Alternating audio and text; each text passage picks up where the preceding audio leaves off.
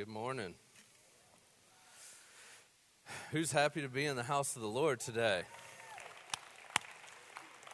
I know I am. This morning we get to close out the year by spending the last day of 2023 in the house of the Lord. Is anybody else encouraged by that? This year is a unique year. If anybody can remember to all those years ago in January 1st of 2023, that was a Sunday as well. So this is one of those years where we get to start on the first day of the year in the house of the Lord, and we get to wrap up the year on Sunday in the house of the Lord. The last time that happened was 2017, and the next time it's going to happen is 2034. That's 11 years away. So your 12-year-old is going to be 23. Might be in college. You might have grandbabies.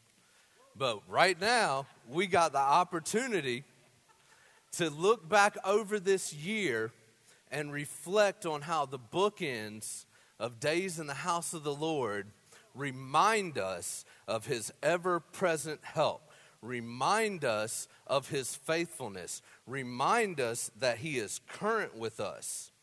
So today we're going to close the book on 2023, and we'll look to the new beginnings of 2024. But I want us to look into the new year reminded by the fact that the year doesn't have to start and end on Sunday. God is there. He is faithful. He is true. He is perfect.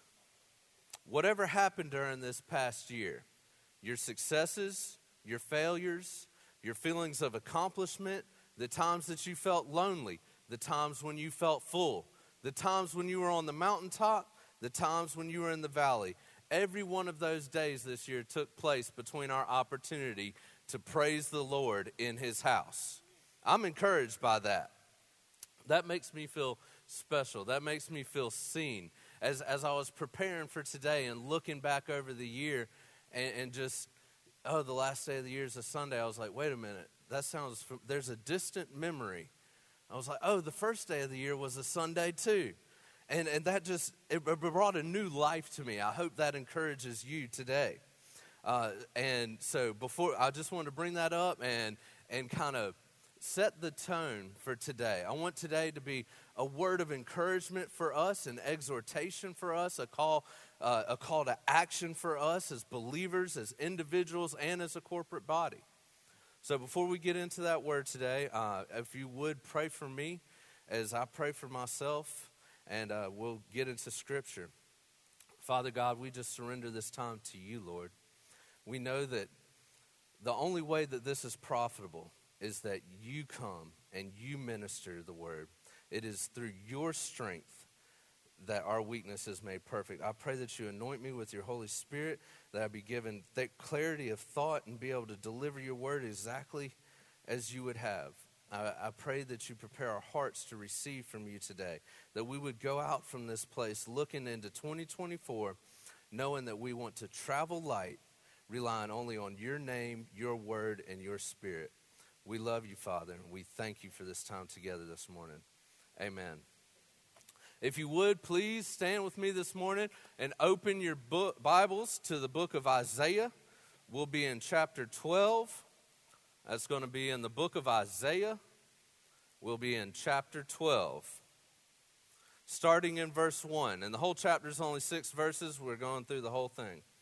Starting in verse 1, you will say in that day, I will give thanks to you, O Lord, for though you were angry with me, your anger turned away that you might comfort me. Behold, God is my salvation.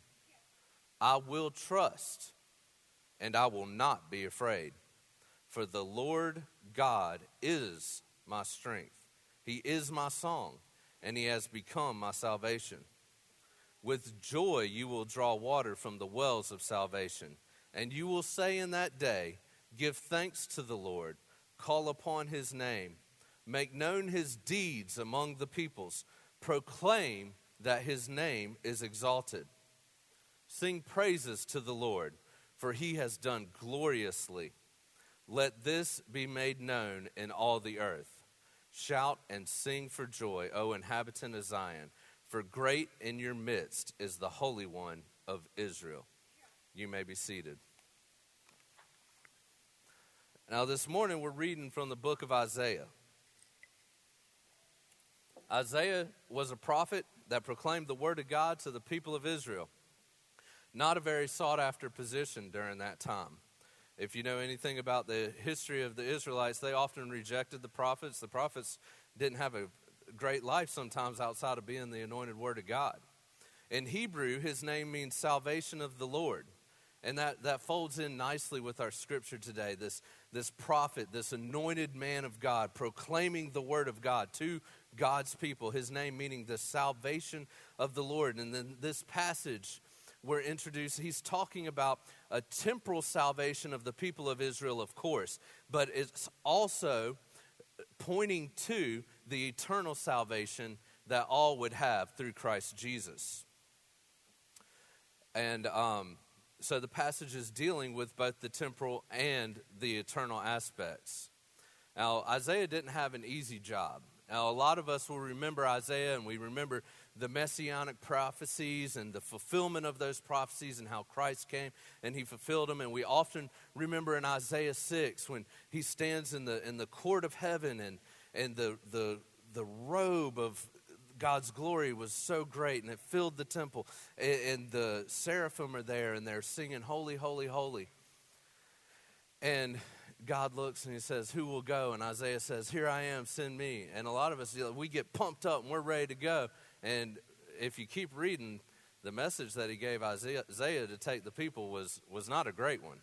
And it was y'all about to find out. You've been taking God lightly. And Isaiah's first question after "Here I am, send me" is like, how long I got to tell him that? Well, there's also hope. So God is altogether perfect, as Pastor John has already said. And he's truth, he's wrath. He's justice, he's salvation. He's grace, he's mercy. What he has, he is. It's the simplicity of God. And Isaiah gives us a full treatment. And here in chapter 12, it talks about our salvation. The temporal salvation of the people of Israel and our eternal salvation as blood-bought believers. Now we are sons and daughters of God. So by the grace of God this morning, our sermon is called "My Redeemer Lives." I want us to make these points personal today. If you're taking notes, that's the type. My Redeemer lives. Not ours, not theirs, not my mama's. My Redeemer's lives. And number one is, I will trust him. I'm going to trust him. I'm not relying on Pastor John's trust in God. I'm not relying on my mom's trust in God, Pastor Chris's trust in God, any of my friends or family. I'm not relying on their trust in God. I'm trusting God. It's a personal trust. And in verse 2, it says, it starts and ends the same way. "Behold, God is my salvation. I will trust, and I will not be afraid. For the Lord God is my strength and my song, and he has become my salvation. I will trust him." It begins and ends with the proclamation that God is my salvation. Like this past year began and ended on a Sunday, an opportunity for us to come and worship God in his house, to fellowship with those of like precious faith. God is my salvation. I can trust him, and I will trust him. When the Red Sea's in front of me and Pharaoh's army is behind me, I can trust in God.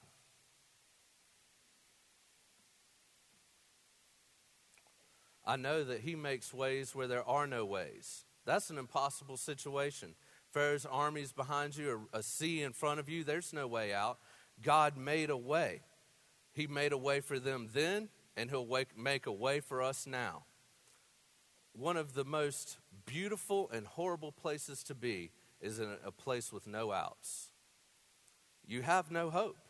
There's nothing you can do but stand by and see the hand of God move. See the goodness of the Lord in the land of the living. I'm going to trust him. When the seasons change, when I go from lack to plenty, or when I go from plenty to lack, I'll remain humble when provisions are great, and I pray to remain faithful when the cupboards are bare. I'm going to rehearse his word. I'm going to remind myself of his faithfulness this year. I'm going to be intentional about that. I'm going to change my perspective. When I find myself being consumed by the temporal, this year I'm going to be so intentional about pumping the brakes, seeing that. I'm going to call in accountability, and I encourage you to do the same.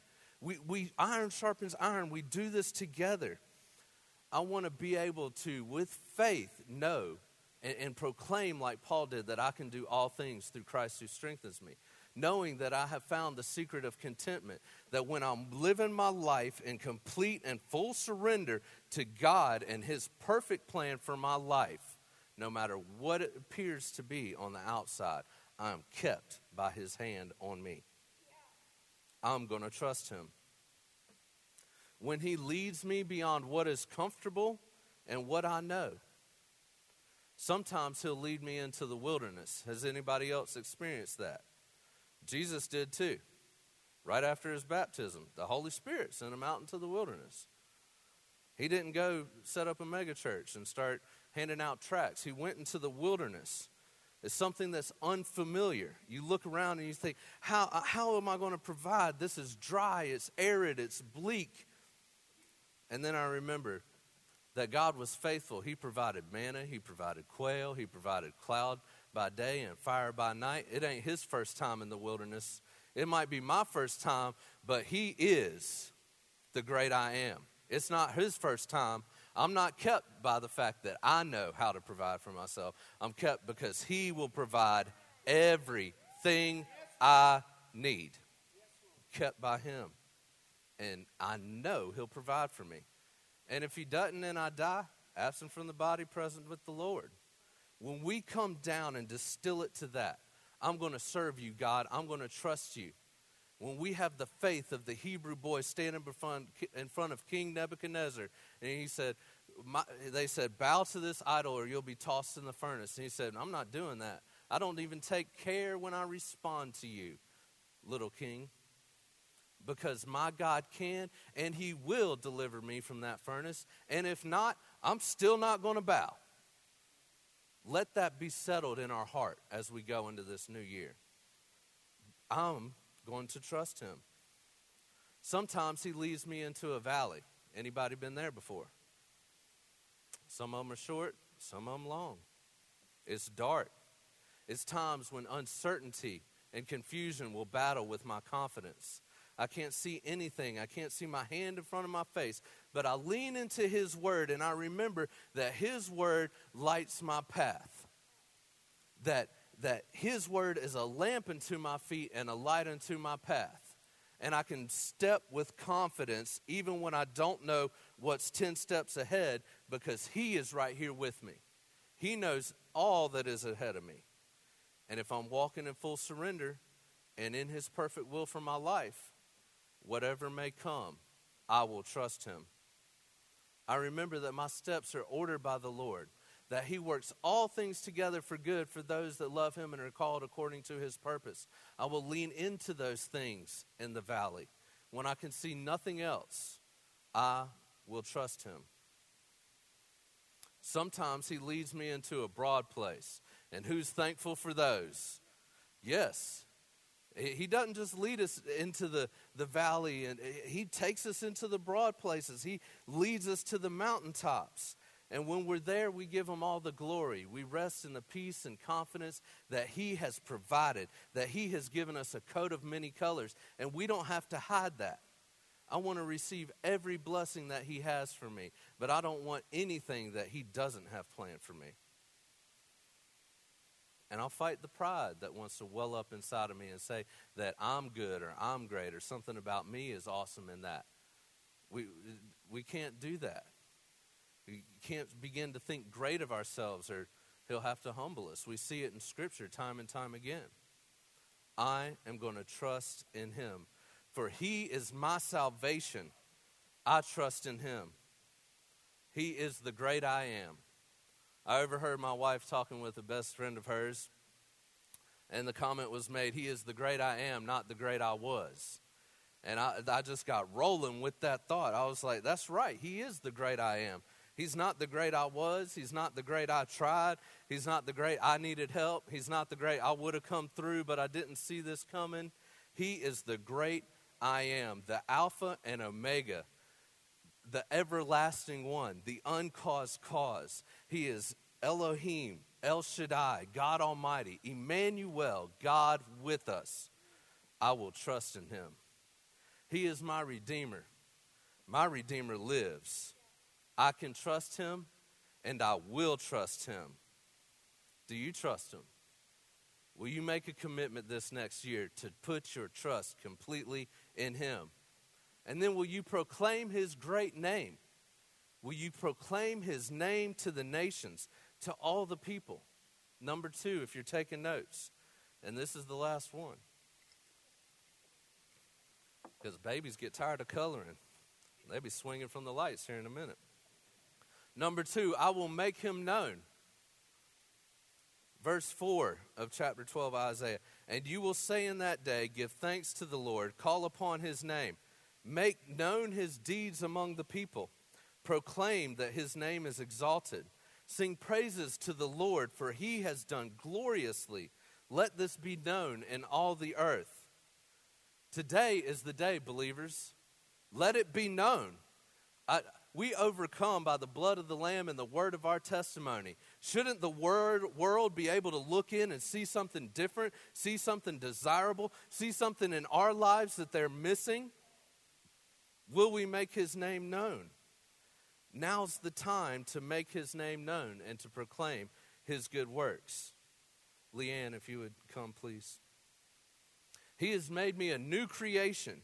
And I can't just step back and watch the world be swallowed in the wickedness and the craziness that we see, and it'll get worse.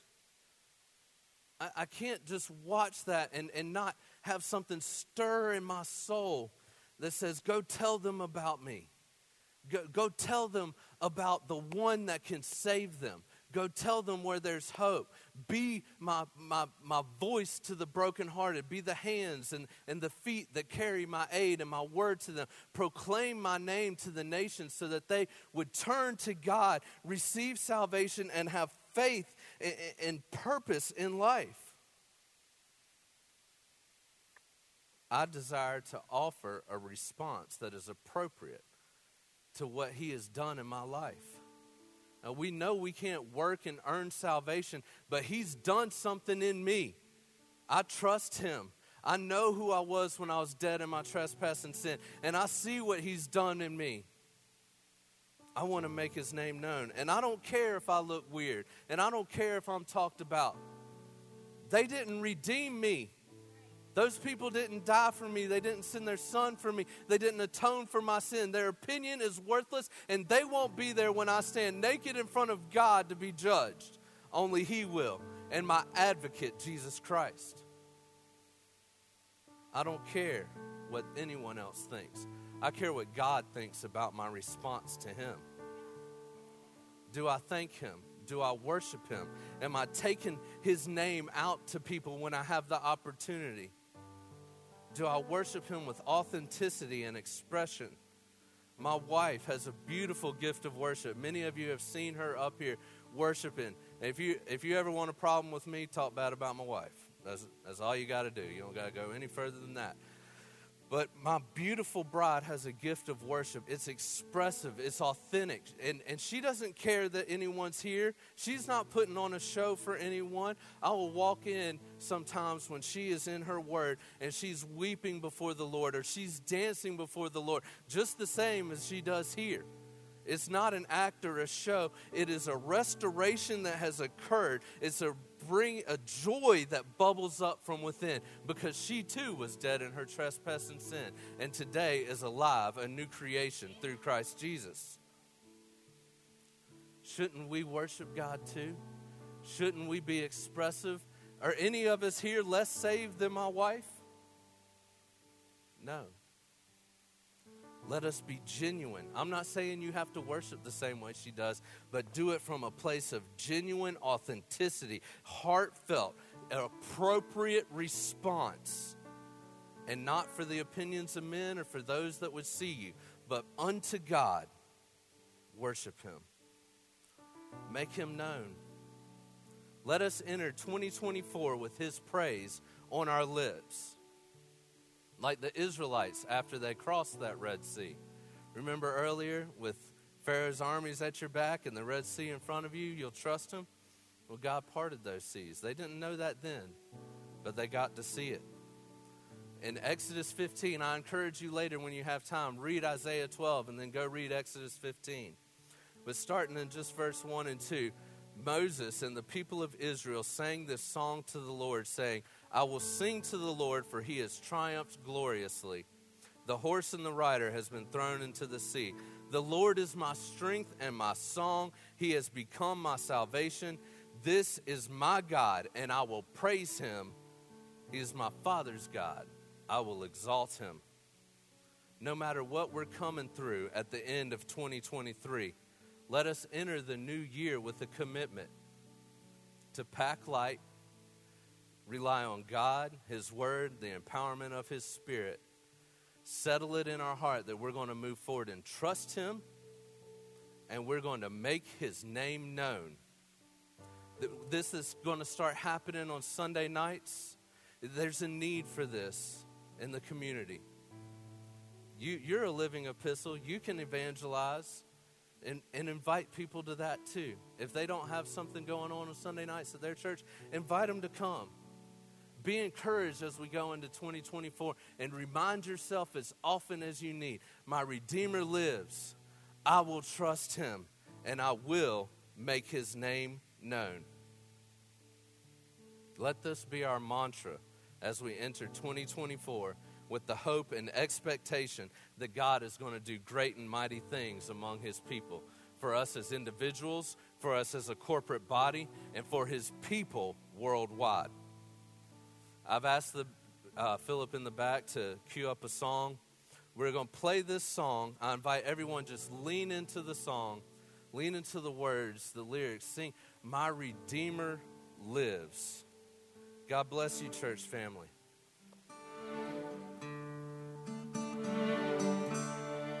Who taught the sun where to stand in the morning? And who told the ocean you can only come this far? And who showed the moon where to hide till evening? Whose words alone can catch a falling star? Well, I know my Redeemer lives. I know my Redeemer lives. All of creation testifies. This life within me cries. I know my Redeemer lives. Yeah, the very same God that spins things in orbit runs to the weary, the worn and the weak, and the same gentle hands that hold me when I'm broken. They conquer death to bring me victory. Now I know my Redeemer lives. I know my Redeemer lives.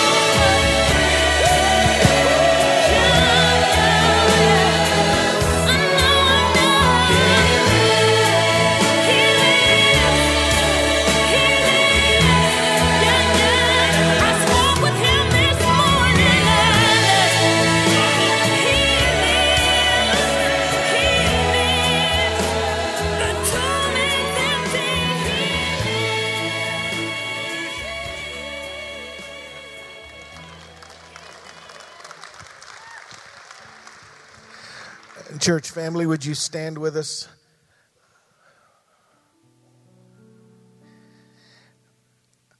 I believe I know what we should do as the last thing in this room before the new year. The Bible says the effectual fervent prayer of righteous people avails much, abounding, superseding. The disciples said at one time to a man that couldn't walk, they said, "Silver and gold I don't have, but that which I have in me I can give you." And do you know what you lack today, someone else has? I just believe it would thrill the heart of God as Brother Segal came and said, "Hey, I've got this gentleman, I want us to pray for him." And of course we did. But if you need prayer, we're going to gather around you and we're going to ask the Lord to take from us our strength and give it to your weakness, and our health to your sickness. And I just believe the Lord is going to honor that verse. And Jason talked to us about the magnificence of Christ. If you need prayer, it's not going to be long. It's going to be powerful. We're going to ask the Lord to touch you today. As you go into this next year, I want you to come and stand around the front. I really need the Lord's help. I need the Lord to touch me. Come on, come on. Glory. Glory. Glory. Y'all come close to the front because they're going to come and stand behind you. Those of you that God has brought through, brought over, brought out, and you said, "I might not have a lot of silver or gold today, but what I have, I can lay hands on you."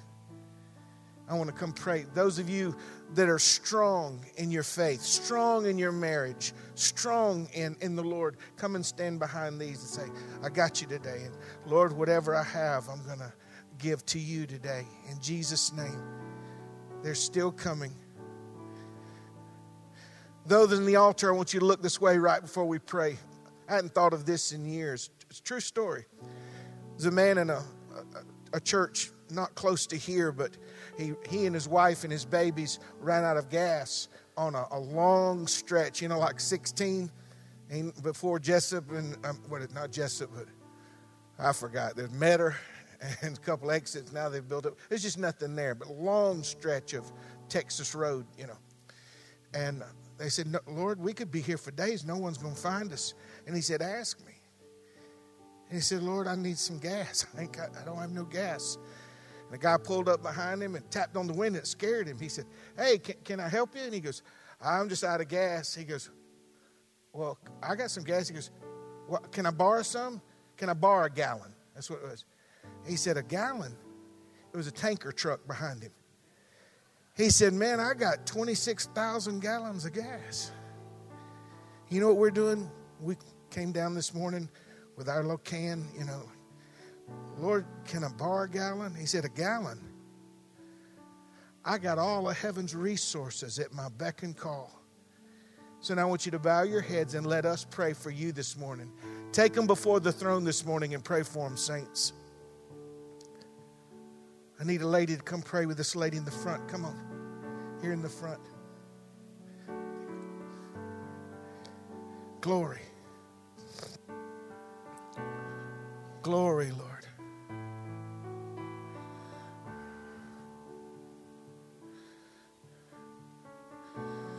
Great are you, Lord, and greatly to be praised. We lay hands on our brother and our sister, and we ask, oh Lord, that which we have, would you give it to them today? Give them a new start. For that person that can't catch their breath, give them wind today, Lord. To that person that can't sleep, I'm asking you, God, let them wake up tomorrow and say, "I slept the sleep of the dead. I don't know what happened." And may they remember that they were prayed for and that people called on the name of the Lord for them. Glory, Lord. Glory, Lord.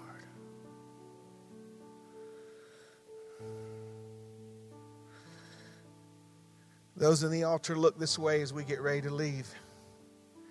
Say, "Well, now what, Pastor John?" I don't know, but something's going to have changed. because you can't call on the Lord and something not happen. Amen.